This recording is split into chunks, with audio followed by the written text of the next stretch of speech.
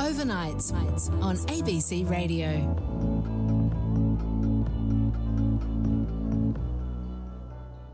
Why are people riding the subway in Boston with no pants? We'll find out in just a few moments. And also, sadly, news that vaping is killing more people in Boston, Massachusetts.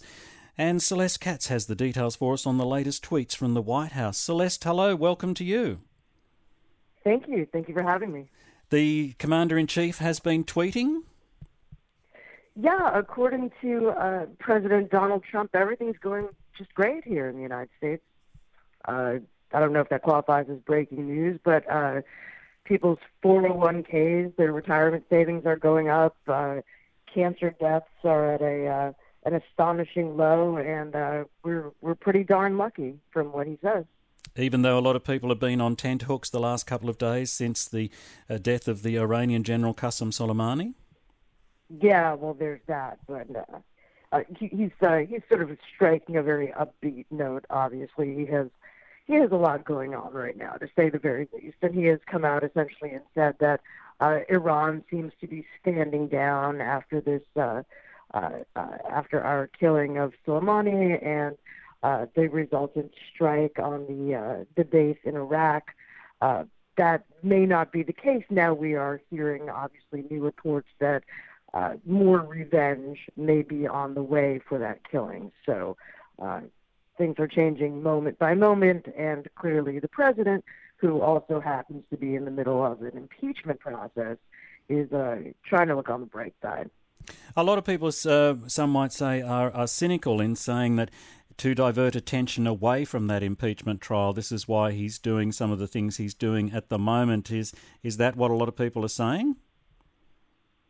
I think that the people who are saying that are certainly people who are already not fans of the president. As you well know and your listeners well know, Donald Trump is an extremely polarizing figure, not just in the United States, but throughout the entire world. There was some polling recently that showed that substantial numbers of people, not only here in the United States, but overseas, do not consider him qualified to be handling world affairs and so on. So anything that Donald Trump does, there is sort of baked into the cake automatically a large contingent of people who think that he is doing it to deflect, distract, to glorify himself in some way.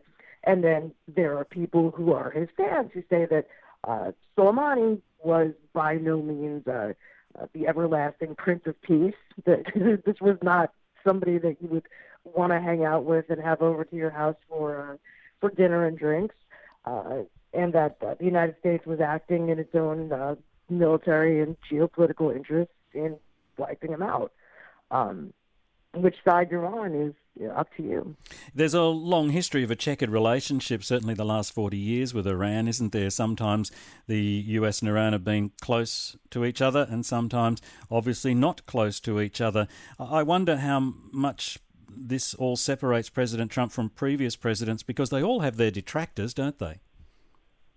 Yeah, I mean, going back to the Ayatollah, as you say, having 40 years, decades and decades of alternating relationships, deals. Donald Trump, for example, has been highly critical of the nuclear deal struck under the previous administration. President Barack Obama coming to some sort of agreement to control nuclear proliferation in Iran.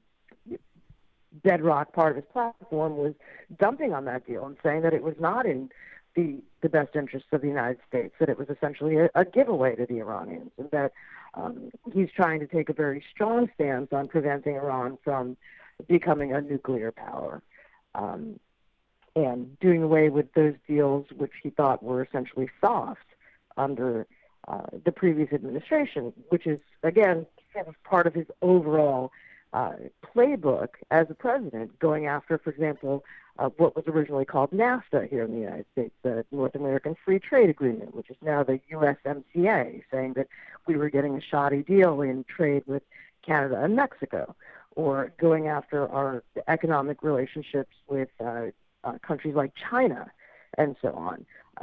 Donald Trump's general positioning on all this stuff is that the United States has been getting jerked around for years, that we've been the policemen of the world, we've been underwriting NATO for little gain, that we have been being rocked blind by our trading partners, and that we've been taken advantage of in diplomatic and military relations. And so his self-portrait, as he paints it, is one of a guy who is going to put, quote-unquote, America first. Now, whether the way he's going about doing that, again, is the best way or not, we will find out in November 2020. And that's why he campaigned under the slogan, Make America Great Again. But just in relation to the current situation with the assassination of Iranian General Qasem Soleimani, some lawmakers, including Republicans, the people on President Trump's side, have criticised the lack of information shared by the Trump administration during some classified congressional briefings about the killing of General Soleimani. Vice President Mike Pence has had something to say about this. What did he say? Yeah, he said basically that people who came out of some of those briefings, lawmakers who came out of those briefings feeling like they had not really gotten a good amount of information or a legitimate amount of information about why we undertook this specific action. Pence is essentially saying, look, we would like to be able to tell you more, but it would endanger the sort of vectors that we have to get this information, military intelligence and so on. And people are saying, well, why then, if you don't want to put that information out at large to the general public, maybe that's one thing. But in a classified briefing with members of the United States Congress, what seems to be the problem? So people obviously are looking at that and sort of questioning, if you can't, is it that you don't want to tell us, or is it you can't tell us because there's no there? Yes, as you say, it's one thing telling the general public, it's different inside a classified congressional briefing as to how much information is being revealed. But Vice President Pence simply, in a way, reading between the lines, is he saying you just have to trust us on this?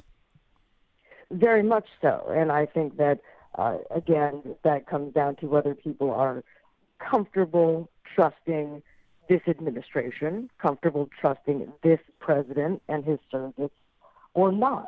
And he's very much, putting this out there. This was in an interview earlier on the Today Show on NBC here, with Pence saying that there was some extremely, quote-unquote, compelling evidence about why Soleimani had to be killed, why the United States took that action.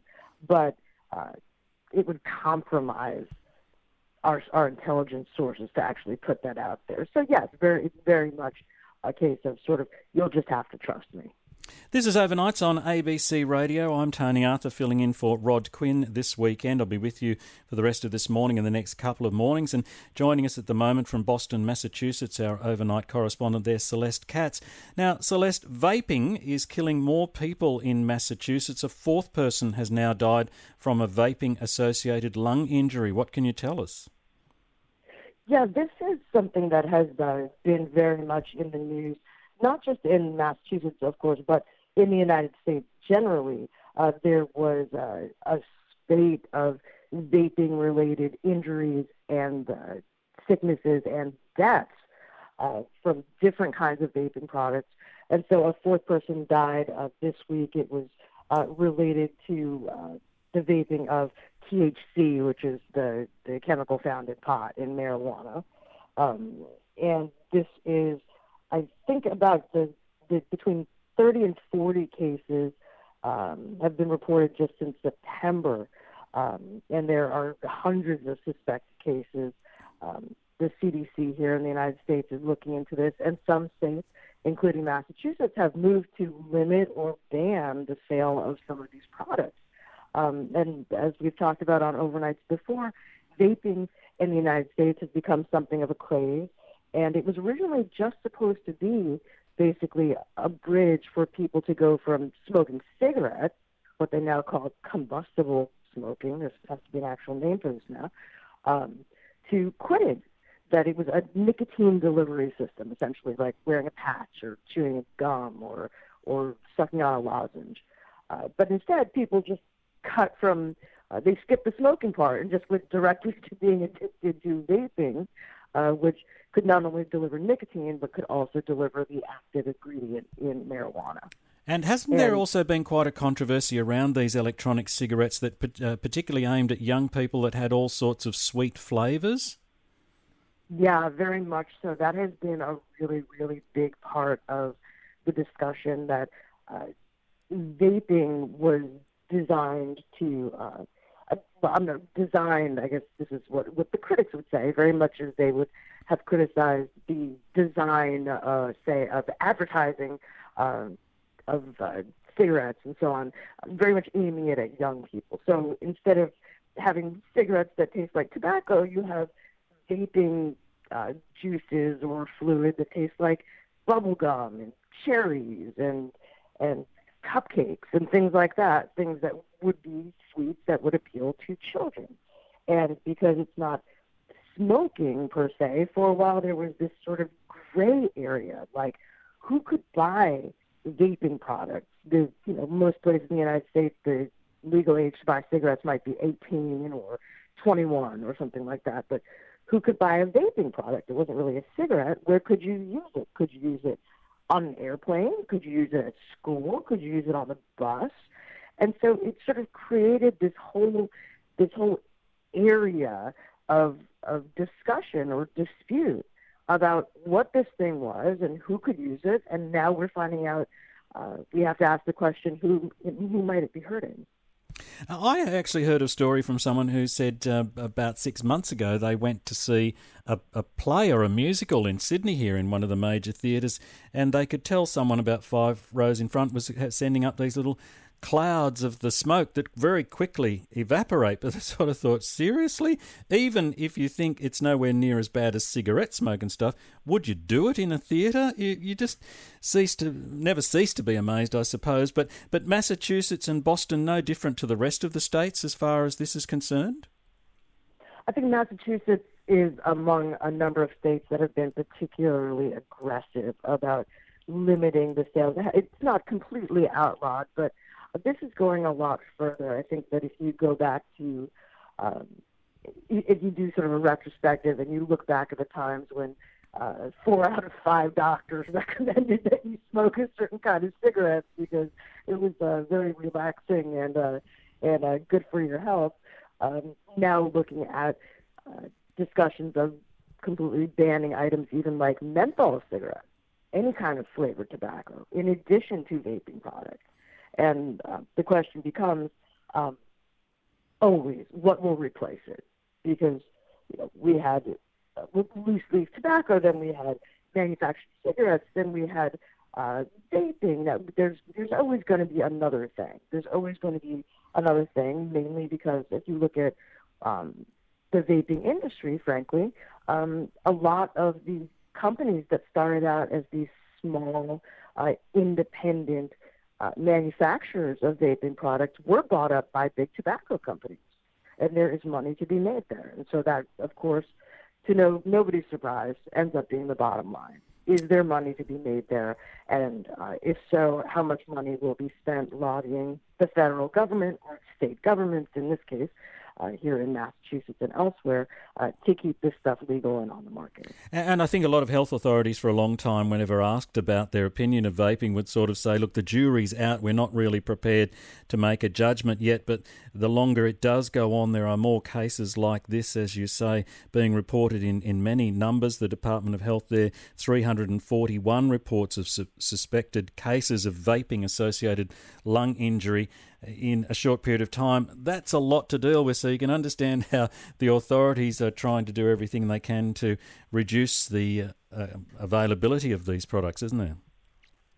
Absolutely. And look, people make a legitimate argument, people who are supportive of vaping, and it's a real simple one. They say, well, you're reading all these stories now about hundreds of people possibly suspected of becoming sick or dying because of vaping.